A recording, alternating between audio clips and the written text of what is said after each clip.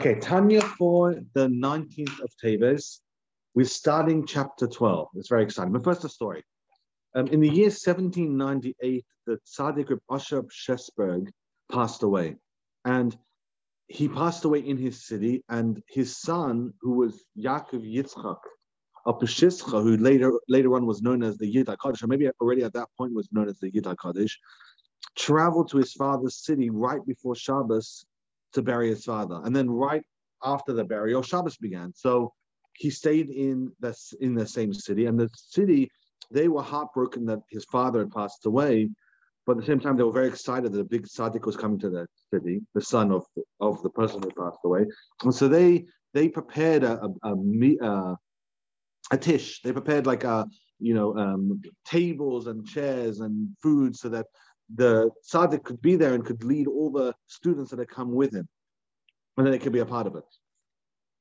And during the Shabbos meal, the Yid HaKadosh exhibited extreme joy, to such a degree that people started wondering, it's a little bit strange. His father was a very righteous man who had just passed away hours earlier, and his son is now enjoying Shabbos with so much enjoyment and so much excitement, and it started bothering people. They started thinking, well, listen, maybe he didn't care that much about his father. And the entire Shabbos, he was like this, with extreme joy the whole way through. And finally, Motzei Shabbos, they made Havdalah, and then they started singing the Nigun of Havdalah, the song of Havdalah. And as they did this, the Yid HaKadosh, Yaakov Yitzchak, started crying. And he became so emotional. At some point, he fell to the ground, and he remained motionless, crying. No one could comfort him for hours and hours through the night. And they started realizing at some point the amount of self-control he had exhibited during Shabbos to make sure that he was in extreme joy the entire time. They realized he was 100% in the driver's seat. He was determining exactly what his emotions were dictating.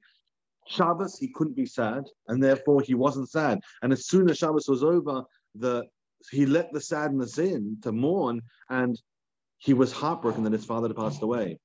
The chapter 12 is a massive milestone in the book of the Tanya, because until now we've had so many questions, and the Alter Rebbe has been building up this brilliant building, let's call it, of what's going on inside ourselves, who we are, what we want, what our ambitions of both our souls are. And it's coming finally to the Beinani, which is the name of the book. The book of the Beinani is the name of this book. And chapter 12 finally tells us, okay, what is the deal with this Beinani? Now that we've explained what a tzaddik is and what a rasha is, we could go in the middle. It's almost like if you want to understand what yellow is, you would explain what blue and green is and red and orange is. And then you say, well, somewhere in between there's a color called yellow. It's not that great. It's a bit of a crude example, but that's basically what's going on. What I'm going to do is, because it's a very short Tanya today, I'm going to say today's Tanya, and then I'm going to do a quick summary afterwards, explaining what has been going on in the Tanya for the first 11 chapters, including chapter 12. But first, today's Tanya. What is the Beinani?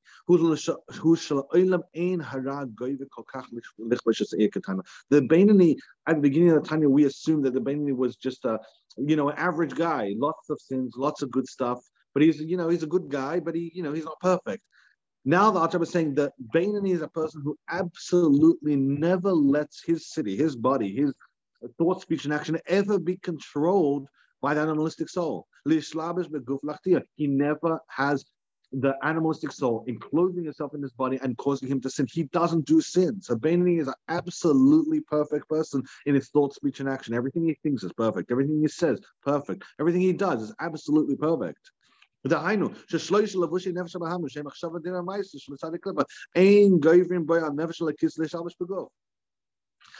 speech, and action never enclose itself in the body, and he never controls. Remember, there's two kings. One of them has to be a winner. There's no participation prizes when it comes to controlling the body by the two souls. One is king, and when the one soul is king, the other soul is absolutely subjugated. Now, the animalistic soul in the Beinani is never the king. Absolutely never. The godly soul is always the king of the Beinani, which makes you realize the Beinani is not a regular person. But whether in the any part of the body, whether his fingers or his mouth or his brain or his nose or any parts, to make him sin or impurify him, the animalistic soul has absolutely no control to call any of the shots. And in the Bainani's case, it's the godly soul that's entirely controlling the body. And all his ambition of his body is entirely to do the 613 commandments of God. He doesn't care for anything else. That's 100% what's in the driver's seat, nothing else, to the exclusion of the godly, of the animalistic soul. He's never done a sin in his life, and he never will forever. The Rebbe has a note on the Alter Rebbe's Tanya, and the Rebbe says that what it means over here is from the mind. This is how I understand the Rebbe's note. From the mindset of the Beinoni, as he's standing right now, he's never done one, and he's never done a sin, and he never will do a sin, which means that if he's done a sin in the past, he's done complete teshuvah. The Beinoni is capable of doing sins, but he could do teshuvah and then get absolute forgiveness. And from the mindset of the current actual Beinoni, a man which is a Beinoni, a woman that's a Beinoni, in that very moment, they're incapable of doing any sins in the future and have done any sins in the past because it's all been a clean slate. So we're talking about someone in a moment of a Beinoni moment that he has no connection to sin. Absolutely none.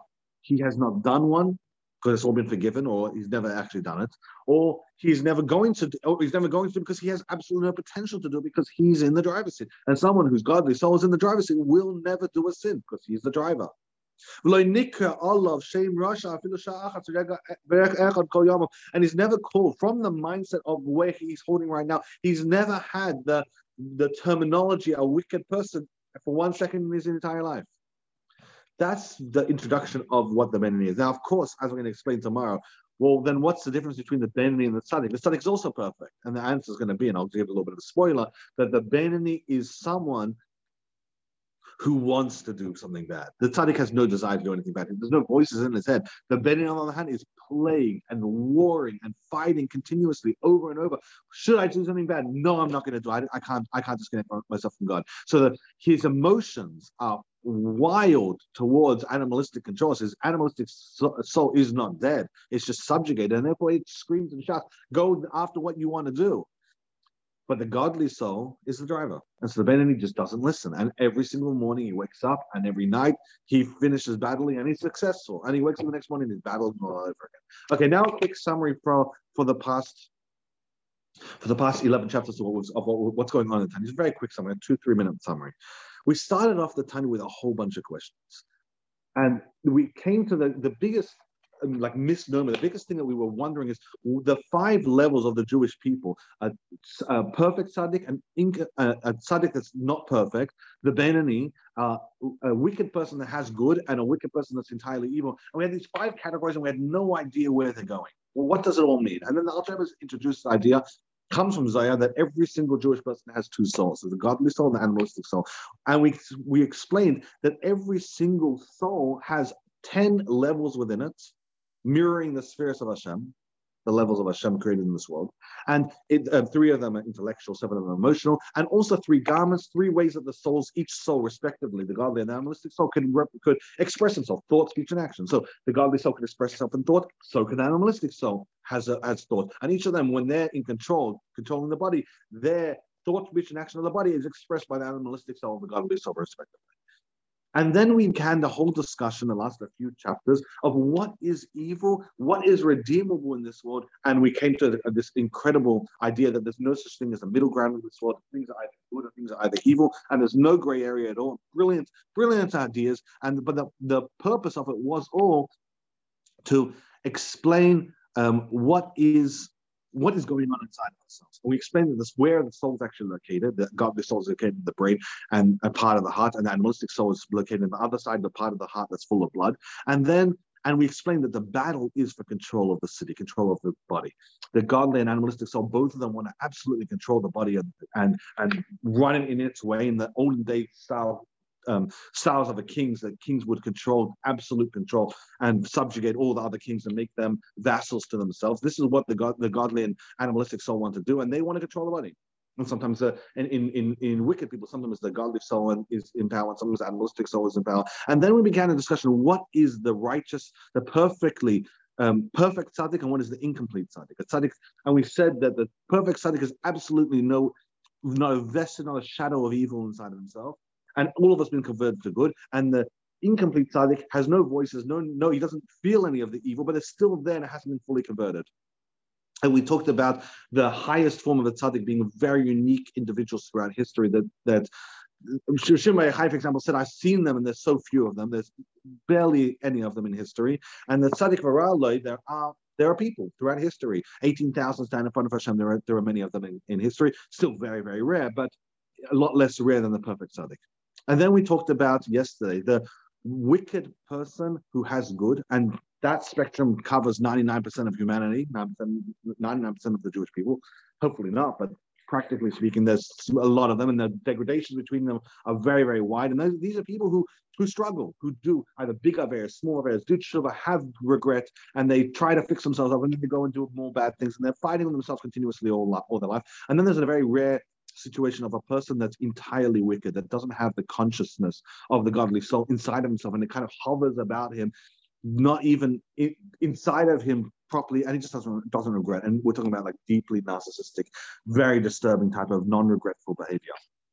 And then finally, after explaining this entire let's call it a runoff to explain the Beni, that's today's portion. Today's portion finally introduces the Beni, explaining that this person has elements of the wicked person, which is the voices in his head, the desire and the want to do negativity and connect to the animalistic soul, let the animalistic soul express itself. On the other hand, very much like the tzaddik, absolutely in the driver's seat, and will not ever, and has not ever, let the godly soul reign, let the animalistic soul reign control for a moment over his body. And he's always listening to the godly soul. The godly soul is always the king of his life. Thank you so much for joining us. Tanya, Sarah Bachester, Shmuel Daniel, Ronnie Salch Ben Simcha, and Kamen Ben Yoel, and Fushtem for Rabban Chamish Lucia, Stebet Herman Shamasar, Kel Vachai Meshkubach, Dvar Lebet Yafdiba, Linebat Laat, Elizabeth Leah, and anyone else who needs to wish. Have a wonderful and successful day.